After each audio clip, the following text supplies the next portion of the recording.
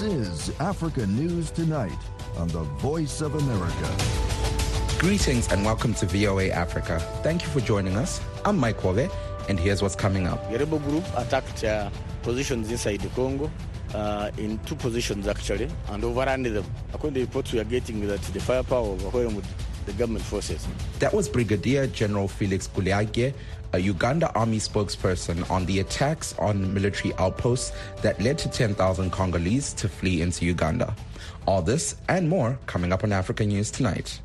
Gunmen believed to be bandits bombed a major rail track in northwest Nigeria last night, then surrounded it while shooting sporadically. At least 7 of more than 900 passengers were reported to be killed, and others were missing and possibly kidnapped. From Abuja, Nigeria, reporter Monaki Chucks has more. The train was traveling from Abuja to Kaduna when it was attacked between the Katari and Rijana stations. The managing director of the Nigeria Railway Corporation, Fidet Ohire, confirmed the attack, which came 48 hours after the Kaduna airport was attacked in the latest brazen violence in the state. It's unfortunate and it's a very bad news and sad news to all of us. The last train that departed Abuja around 6 was attacked, and we could not confirm that immediately because the communication right there is not very good. However, we were able to talk to our driver, who was able to hide somewhere, and he confirmed that the train was under attack. The same train service was attacked by terrorists 5 months ago. The government promised then that security would accompany each train to avoid a recurrence. Ohira noted that the security personnel were on the ground when the attack happened yesterday. The security people were there, and they were able to repel, according to what I heard from them. See, nobody prayed for such a thing to happen, but we always work towards that. We have military, we have patrol, and unfortunately, this happened. Passengers were evacuated by security forces, the Kaduna State Emergency Management Agency, and Nigeria Red Cross. Abuja-Kaduna train operations have been suspended, according to a statement from the NRC on Twitter. For VOA News, Munachi Chuks from Abuja, Nigeria. The railway attack is the latest incident to undercut public confidence in security, which has become a political hotbed after mass killings from schools, the airport attack, and other incidents. David Awo-Rao is a professor of international relations and strategic studies and head of Department of History and Strategic Studies at the University of Lagos. He told reporter Mike Mbonye the incident is a sign of degeneration in Nigeria's security situation. It is very, very concerning. It means that, there is escalation in violence and there is degeneration in the security situation. Recall that going by train from Kaduna to Abuja and back became the preferred choice of people because the roads became unsafe. Hardly anybody could attempt to go by road from Kaduna to Abuja and back because of kidnappings, killings, and all. Now, for this preferred choice of people, which was considered safer and all that, to now become a subject of attack, makes it very, very concerning. It means that there is degeneration in the security situation.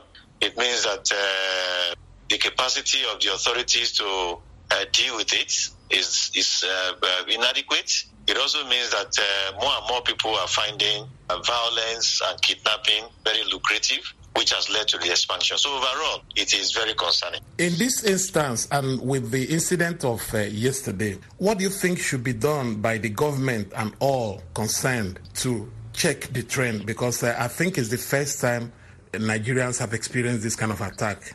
Yes, what that means is that the security of the rail line will need to be beefed up.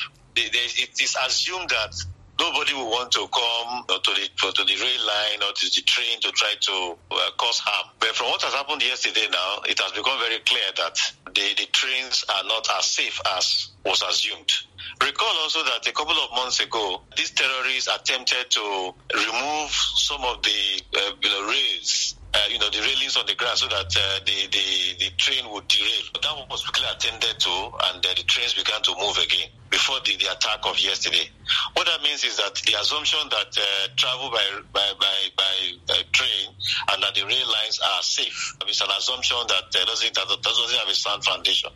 So, unfortunately, security will have to be deployed along the stretch of the rail line to ensure that the kind of attack that happened yesterday will not repeat itself. Professor Awarawo, what's your take on the security situation in Nigeria today? Nigeria is going through a very disturbing phase in its history. Societies are not structured to expect this level of violence at the same time. The one people call multipolar. But at every level, society is not structured to. Society is structured to expect that you have the bad guys here and there once in a while. But this large number, this intensity makes it very concerning. The other day it was reported that about 500 people on motorcycle invaded the tomato factory, killed people, disrupted the place, and the place is shut down now. Societies are not structured to expect this scale of violence, this intensity of violence, this extent of violence at the same time. And what that means is that so much resources will now have to be deployed to securing areas that usually you assume that will be safe. But of course, that's what has to be done. If the rail lines will be safe and we'll be able to travel using the trains. That was David Awarawo, Professor of International Relations and Strategic Studies at the University of Lagos, speaking with reporter Mike Mbonye. As Western sanctions on Russia shrink the global oil supply, the U.S. ambassador to Libya unveiled possible U.S. initiatives related to the North African country's oil fields, currently blocked for political reasons. Richard Norland said it's the worst time to block the production, adding that Libyans could have benefited from the high prices and global markets which need oil.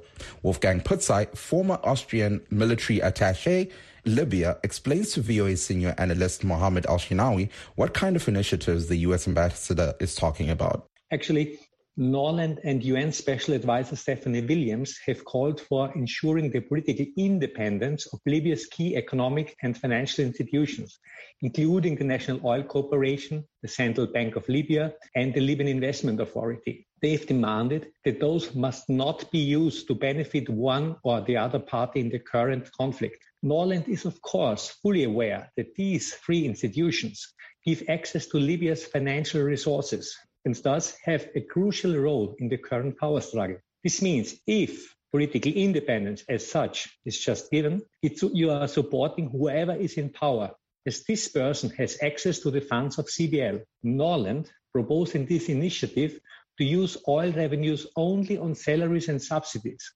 to finance oil production and for some key imported goods like food and medicine. There should be a mechanism to ensure full transparency and accountability. And this proposed initiative would take away from the Government of National Unity Prime Minister Dabeba his key weapon in the current power struggle, namely the ability to distribute money to his supporters and his followers. So this initiative, if it really comes into existence, would somehow flatten the playground between Dabeba and his opponent, House of Representatives-backed Prime Minister Bashaga. Norland said Russia's unprovoked and unjustified invasion of Ukraine is a reflection on a massive scale of the destabilizing role Russian Wagner Group mercenaries have played in Libya and the Sahel region, adding that the U.S. was aware of reports that the mercenaries were being transferred from Libya to Ukraine to fight for Russia, as well as reports of Moscow's attempts to recruit foreign fighters against Kiev. How credible are such reports about sending mercenaries from the Middle East to fight with Russia? It is correct that Wagner has redeployed a few hundred infantry from Libya to Ukraine. But keeping the scale of the war in Ukraine in mind, this figure is really insignificant. Russia has right now already deployed most of its best troops, the so-called Category A units, to Ukraine. Those units consist mainly of professional soldiers and longer-serving conscripts. They are equipped with the most modern and best military hardware which is available in Russia. After underestimating the Ukrainian resistance and quite a huge number of casualties, Russia needs many more troops to sustain the war and to win it. More precisely, what the Russians really need is not a couple of hundred mercenaries. They need high numbers of highly trained infantry for fighting in urban areas in a high-intensity conflict. Those troops must be trained in combined arms warfare in cooperation with Russian air power and artillery support. The Ukrainian Ministry of Defense reported recently that LNA Commander Haftar has agreed to send LNA troops to Ukraine to fight for Russia. These reports are not very credible because this kind of warfare is not what the Libyans are trained for, so their use would be very, very limited.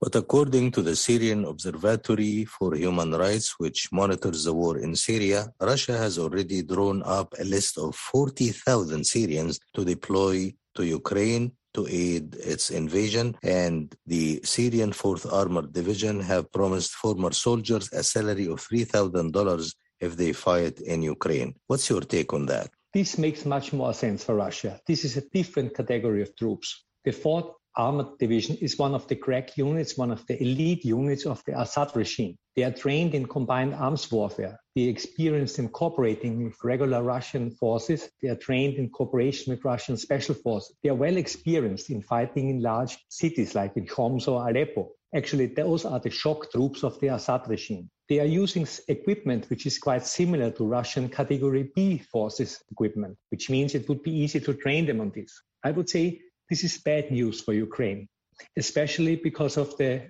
record of war crimes of the Syrian elite forces. That was Wolfgang Putzai, former Austrian military attaché in Libya, speaking with VOA senior analyst Mohammed Al-Shinawi. Up to 10,000 asylum seekers have crossed into Uganda from the Democratic Republic of Congo to flee the latest fighting between the DRC's armed forces and the M23 rebel group. Catherine Nambi reports from Kampala. The asylum seekers from Democratic Republic of Congo started arriving in Uganda on Sunday. This following a heavy exchange of fire between the DRC army and the M23 rebels around the DRC town of Ruchuri territory, about 3 kilometers away from the Uganda-DRC border.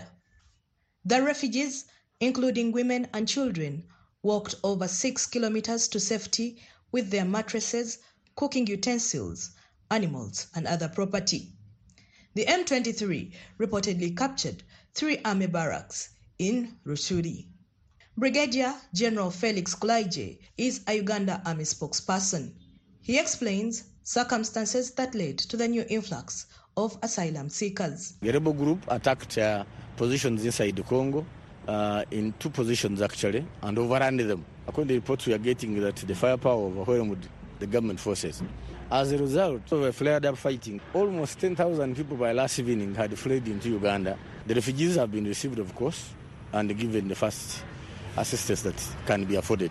This morning, I'm told they want to go back. So fast, we are saying wait, let's monitor and see. A center of learning in Uganda, Bunagana Primary School, has been closed to studies to accommodate the huge number of asylum seekers. Officials from UN Refugee Agency, the UNHCR, and Uganda's Office of the Prime Minister, or OPM, are already at the primary school to register the asylum seekers and offer the necessary humanitarian assistance. Peter Mugisha is the outgoing resident district commissioner of Uganda's Kisoro district, where the refugees are currently settled. He says plans are underway to relocate them to refugee settlement areas, although some are hesitant to go. The NHCR and the OPM, they are already around. We are telling them to take these people to the transit camp in Nyakabande. But some of them are refusing to go to Nyakabande. They want to monitor the situation of their country and they go back, like last time what they did. So when the situation normalizes, I think some of them will go back. But if it doesn't, then we are ready to receive the refugees. Mugisha, however, says authorities are afraid of a likely outbreak of hygiene-related diseases at the school where the refugees are now housed, as available sanitary facilities like toilets and water sources cannot match the number of asylum seekers. Where they are seated, they must keep that place clean, because if they are not clean, then we are going to get the problem of hygiene, because they are going to leak all the place, as you are seeing. So we shall be having a problem of cleaning Bunagana again, and even in Nyakabanda. The new number of asylum seekers joins 350,000 DRC refugees said to be already living in Uganda, according to UNHCR statistics recorded at the end of February. The number of DRC refugees make up 26% of the total refugee population in Uganda, which is home to one of the world's largest number of asylum seekers. Security at the Uganda-DRC border has been heightened, with soldiers of the Uganda People's Defense Forces patrolling the borders to ensure no infiltration of militants. Roadblocks have been erected to ensure all those using the borders are thoroughly screened. This is Catherine Nambi for VOA News in Kampala. A new report by Amnesty International says over the last year, governments and corporations put profits ahead of saving lives during the COVID-19 pandemic. The report also says many governments use coronavirus restrictions to deny citizens their basic rights. Tuso Kumalo looked at how countries in Southern Africa fared in the new study. Unveiling the report at a media briefing in Johannesburg on Monday, Amnesty International Secretary General Agnes Calamardi described 2021 as a year of injustice, one where greed was promoted, while healthcare, education, basic needs, and social and economic protection were denied to citizens. She said poor countries were on the receiving end as wealthy countries hoarded COVID-19 vaccines. We need African leaders to be playing a role and to saying we have a leadership role to play in those big global crises. They're doing quite the opposite. To me, that is the biggest disappointment. We need them. We need them to be at the forefront of forcing the world to rethink the way we're going to work together as a global community. According to the report, the governments of several countries of Southern Africa committed human rights abuses. In Zimbabwe, authorities continued their crackdown on human rights defenders, journalists, and political activists. Freedom of association and protests were often denied under the disguise of COVID-19 regulations. Thousands were left homeless after their homes were demolished by the government. Amnesty International's Deputy Regional Director, Muleya Mwananyanda, told VOA that Zimbabwe even introduced a bill meant to curtail the advocacy work of non-governmental organizations. We are calling on the government to ensure that people have the right to associate, to assemble, but that is a tall order for a government that is so used to suppressing the rights of its citizens and other people who have different voices from what the government would like to hear. In Mozambique, an armed group known as Al-Shabaab, government forces and private military committed war crimes and serious human rights abuses. In Cabo Delgado, where government security forces are fighting Al-Shabaab, citizens' rights to water, food, education, and protection were violated. The war also exacerbated the abuse of women and girls. Eswatini is also featured in the report after the monarchy there launched a brutal crackdown on citizens, teachers, unions, and anyone who dared to participate in pro-democracy protests that were calling for the monarchy system to be abolished. Shenila Mohammed, the executive director at Amnesty International in South Africa, told the media briefing that even Pretoria had its own share of abuses. About 5.3 million households did not have safe or reliable water. About 14.1 million people in South Africa did not have access to safe sanitation in 2021. Now, these are basic human rights. Amnesty International says its findings from the last year show that governments cannot be trusted. It's calling on global citizens, including non-governmental organizations, journalists, human rights groups, and others, to stand together and demand respect of human rights of every citizen. Tuso Kumalo for VOA News, Johannesburg. Zimbabwean President Emmerson Mnangagwa today told investors in his country and neighboring Uganda to tap into the African Continental Free Trade Area to boost their bilateral commerce if they want to help Africa be resilient. He made the call while opening the second edition of the Zimbabwe-Rwanda Trade Investment Conference in Harare. Eugene Uwimana has more details. Companies from both the Republic of Mnangagwa said he is relying on the private sector's collective willingness to change the bad record of low intra-Africa trade despite the enormous business opportunities and potential every country possesses. Intra-African trade and investment, which saw trade volumes growing in 2020 to US 120 billion, is a clear reflection of the vast trade and investment opportunities within our continent, Africa. In this context, companies from both the Republic of Rwanda and Zimbabwe must exploit the business prospects presented under the Common Market for East and Southern Africa and the African Continental Free Trade Area. The inaugural edition of the conference took place last year with 5 agreements signed to deepen and strengthen bilateral economic ties. Mnangagwa said continental partnerships and markets are the only way to put Africa on the rapidly growing economic global map more soundly and to make it resilient and united. These platforms provide a gateway for entering global value chains, a shared pathway towards an integrated Africa, as well as the realization of the Africa we all want. That's the slogan of the continent's Agenda 2063. William Azuma Awinadol Kanyilige, a retired diplomat who served as Ghana's ambassador to Ethiopia and in the African Union, told VOA that bilateral, regional and continental trade ties is the only way the continent can successfully exploit its abundant natural resources in a manner that improves the lives of Africans. Africa is a continent that is blessed, but because of some accidents of history, we have not been able to tap those blessings. There's been a distraction and a diversion and an aberration in our natural historical development. There is more focus to sharpen our engagement and to work more towards the dreams of our founding fathers, which is to integrate our economies. The theme of the 3-day conference is Explore, Invest and Export. Eugene Uwimana for VOA News, Kigali, Rwanda. And that wraps up this edition of Africa News Tonight. I'm Mike Hove in Washington, D.C. For all the latest developments on the continent 24/7, visit our website at voanews.com. And thank you again for tuning in and choosing the Voice of America.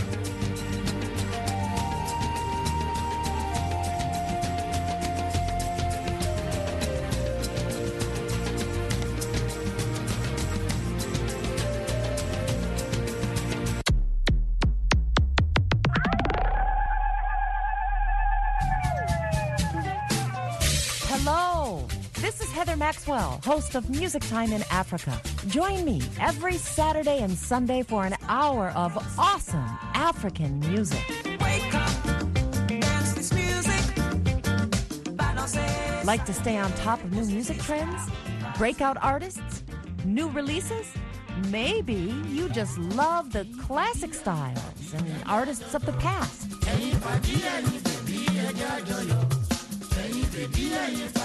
Or simply the sound and feel of a good beat.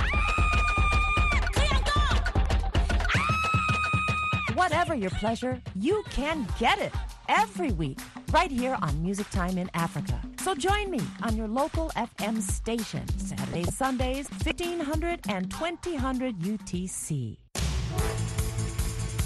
Hello, I'm Carol Castiel, host of Press Conference USA, VOA's newsmaker interview program. Join us each Saturday and Sunday when we talk with authors, analysts, and policymakers who provide fresh insight on topics ranging from U.S. politics and foreign policy to science, culture, and global health.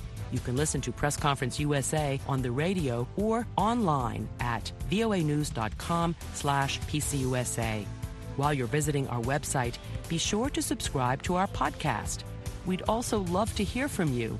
Just send an email to pcusa@voanews.com or connect with us on Facebook at facebook.com/CarolCastielVOA or on Twitter @CarolCastielVOA.